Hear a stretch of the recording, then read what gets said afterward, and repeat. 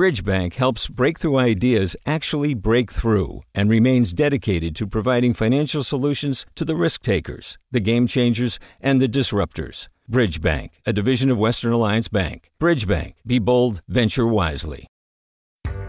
Hi there, I'm Rand Abdel-Fattah from Throughline. If you're listening to this podcast, you know that KQED produces exceptional storytelling that keeps you informed, inspired, and entertained. Their podcasts cover issues from your neighborhood to the entire country and everything in between. Support this work today. You can help us continue to bring quality podcasts to your ears. Just head to donate.kqed.org/podcast.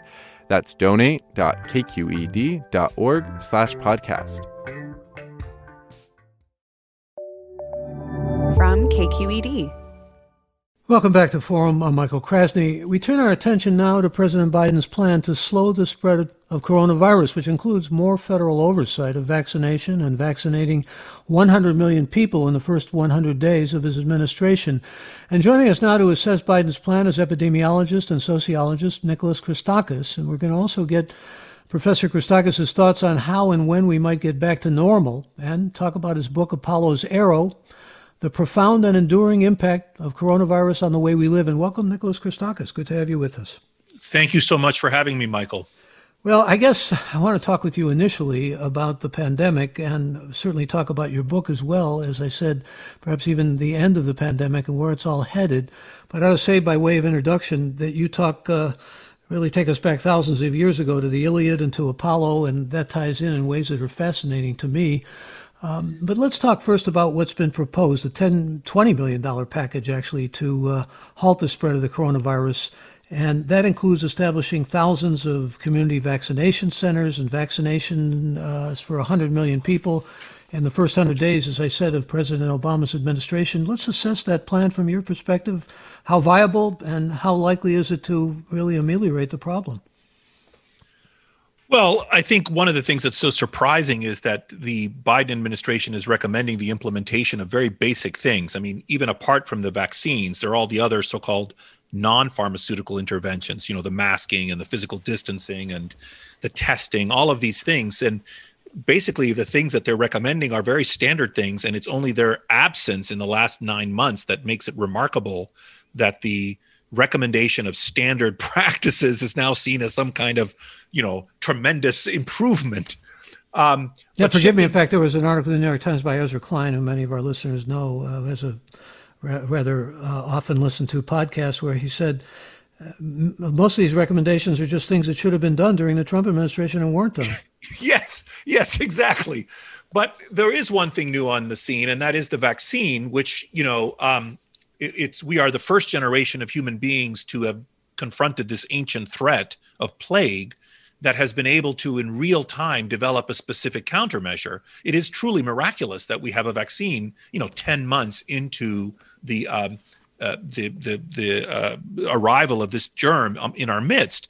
But the discovery of the vaccine is only the first step. Now we, of course, have to manufacture hundreds of millions of doses. We have to distribute those doses, which is not trivial. There are all kinds of difficulties. The vaccine has to be kept ultra cold. The mRNA vaccines, those ones, have to be kept ultra cold from the moment of manufacture to the moment of injection. So every truck, every warehouse, every little clinic that is distributing them has to have super duper freezers and so on. And most importantly, we have to persuade enough Americans, at least 50%, but the more the better, to take the vaccines. So the Biden administration on the vaccine front is appropriately really targeting as rapidly as possible getting vaccines in arms. And I think that's for several reasons. First of all, they want to show the American people that they can do something, and getting an injection is something very obvious that the government is helping you with. But also there's a compelling public health reason, which is that the longer we allow the virus to circulate, the more opportunities we give the virus to have a mutation that could make things even worse for us. So once you start vaccinating, you don't want to have like partial vaccination, which in a way, given the large numbers of people, if you partially vaccinate them, it creates the environment where the germ could mutate to be even worse for us. So once you start, you really want to go all out. And I think that they are properly doing that. They are properly targeting to do that. But as you kind of suggest, we have these variants now that are making transmission even more profound in many ways. And we've also got, I think I heard you in an interview speak again about herd immunity, which many people, of course, constantly try to interpret. You gave a figure out of 40% to get to herd immunity? No, so what happens is this: the herd immunity is the idea that a population of people can be immune to a condition, even if not every single individual within the population is immune. So, for example, if you think about California and the measles outbreaks, if you have 96% of the people vaccinated against measles, even if one of the 4% non-immune people gets a case of measles somehow, they can't really cause an epidemic because they have no one to spread it to. Everyone they interact with, by and large, is immune. So it's only when the threshold drops a little, when you get to, say, 94, 92, or 90% of the people vaccinated, now measles can have a toehold and can create outbreaks. That threshold, the fraction of people you need to have vaccinated, depends, or immune, depends on how infectious, how communicable the disease is. So the more communicable it is, like measles is the most contagious disease we know, the larger the fraction of people you need to get vaccinated. And there's a mathematical formula you can use to compute this threshold. And if you use that formula for the current variants of SARS-CoV-2, about 67% of Americans would need to be vaccinated. But there's some other wrinkles in there which we don't necessarily need to go into, which have to do with the fact that not everyone is the same. Different people interact more or less extensively with others. And if you take that into account, the minimum percentage drops to, let's say, 50%. So for herd immunity, for us to really take the wind out of the sails of this pathogen, and let's be clear, even if we do that, it doesn't mean the pathogen is eradicated. The germ is still there. It can still kill people. It still infects people. It just means when you get to that minimum threshold, let's say of 50%, you take the wind out of the sails. You can't get epidemics anymore. And of course, as Tony Fauci has said, the more the better. Like the more Americans we get vaccinated, the more rapidly and the easier it will be for us to return to life as normal. Talking with Nicholas Christakis, physician, sociologist, and Sterling Professor of Social and Natural Science at Yale, and also the author of Apollo's Arrow. And I want to talk with you about your book because it's a stunning metaphor to think of Apollo with those poison arrows afflicting humankind and then ultimately, saving them or deciding to put his arrows back in the quiver. Where are Hera and Achilles going to be? I mean, they're the ones who intervened and saw to it that he would put his down his bow after about 10 months. And now when you think of the pandemic being starting around July, we're just about there, really. I'm thinking not only about where we can go to see the end of this pandemic, if it will end and under what circumstances it will end, but how do you see us on the other side of it? Well, I think of this epidemic, if you look at the history of epidemics and if you study the epidemiology of this pathogen, I think we can divide this epidemic into three phases. The first immediate phase, we're still in the middle of. So I need to emphasize that from my perspective, and please don't shoot the messenger. From my perspective, we're not at the beginning of the end of this pandemic. We're just at sort of the end of the beginning of the pandemic. So only about 15% of Americans have so far been infected. The germ is going to keep going and infect people. Meanwhile, we're going to try to outstrip it by distributing the vaccine. And either way, we need to get to at least 50% of people that are immune, either artificially because of vaccination or naturally because they've become infected. So I think we have, and either way, it'll take about a year before we reach that threshold. So I think we have another year of the immediate impact of this pathogen. And during this time, I think we're still going to be wearing masks. We're still going to have to physical distance. I noticed that the president is emphasizing mask wearing. For Pete's sake, this is such a simple thing we can do to help ourselves and help our society. We really should be doing this thing. It'll help stand up our economy. It'll help save lives and so on. He's not only emphasizing it, he's actually mandating it in federal buildings and on federal land. Yes, in federal, but that reach is limited. Really what we need is to get everyone sort of on board with this idea. But the point is, if we want to minimize the damage that we're going to endure, and we are going to endure more damage, unfortunately, I think between 500,000 and 1 million Americans are going to die because of this. Many of those needless deaths because of the incompetent way we have dealt with the pandemic. But again, the point is we're going to have at least another year where we have the kind of opening act of the virus among us. I mean, you have to look at it from the perspective of the virus. The virus is having what's called an ecological release. It's like an invasive species, and we are providing the terrain for which this virus is just, having a field day, our bodies, because we don't really have material natural immunity to this pathogen. So the opening act is going to go until the end of 2021, I think minimum, by the time we manufacture, distribute, and persuade people to take the vaccine, or meanwhile the vaccine infects people. And then we're going to enter, I think, the intermediate period, which will, if you look at centuries of epidemics, will also probably last a couple of years till the end of 2023. These are all approximate, but you get the idea. And that period of time is the period in which we are going to be recovering from the psychological and social and economic and even clinical shock of the pathogen. Because let's not forget, some people have short COVID, some people have long COVID, that is to say the duration of their symptoms of their acute illness, but then, they recover. But some fraction of people, regardless of whether they have short or long COVID, are going to be disabled from the condition. Perhaps as many as 5 times as many people will have some kind of disability, renal insufficiency, pulmonary fibrosis, pancreatic problems, cardiac or neurological problems, which will be of long duration. So if 500,000 to 1 million Americans die, we can think of 2.5 to 5 million Americans having some kind of disability. So we're going to have a lot of disabled people that need health care. We're going to have millions of children that are going to be recovering from the loss of school.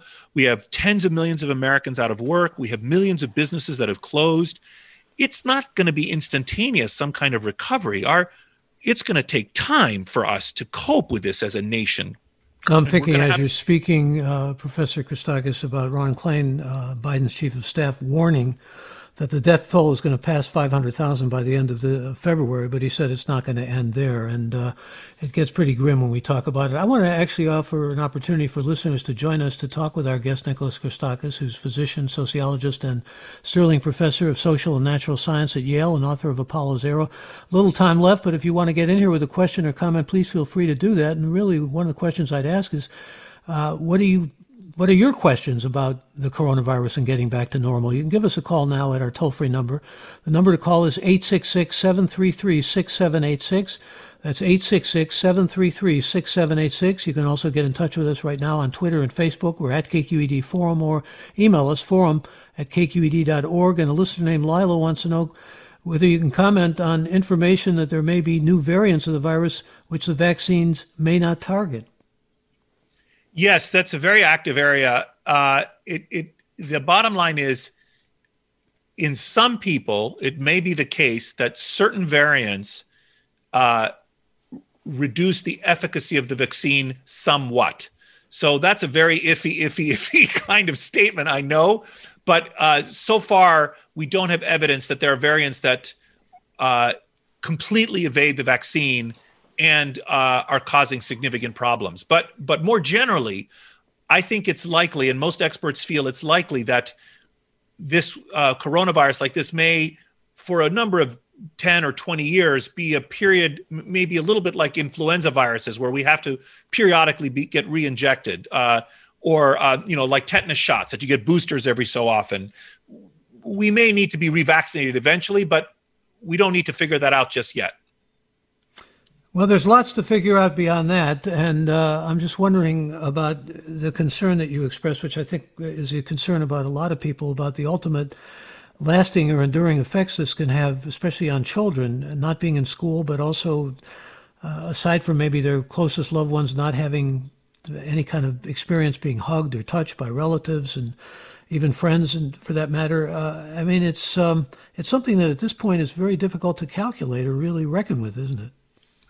Yes, I mean, I think that this is one of the things that's interesting, and I think we have to understand this is what serious contagious diseases do and have always done. These pathogens take our lives, they take our livelihoods, they take our way of life from us, and but they do end. And earlier I was laying out, several phases that I think around 2024 we'll enter the post-pandemic period.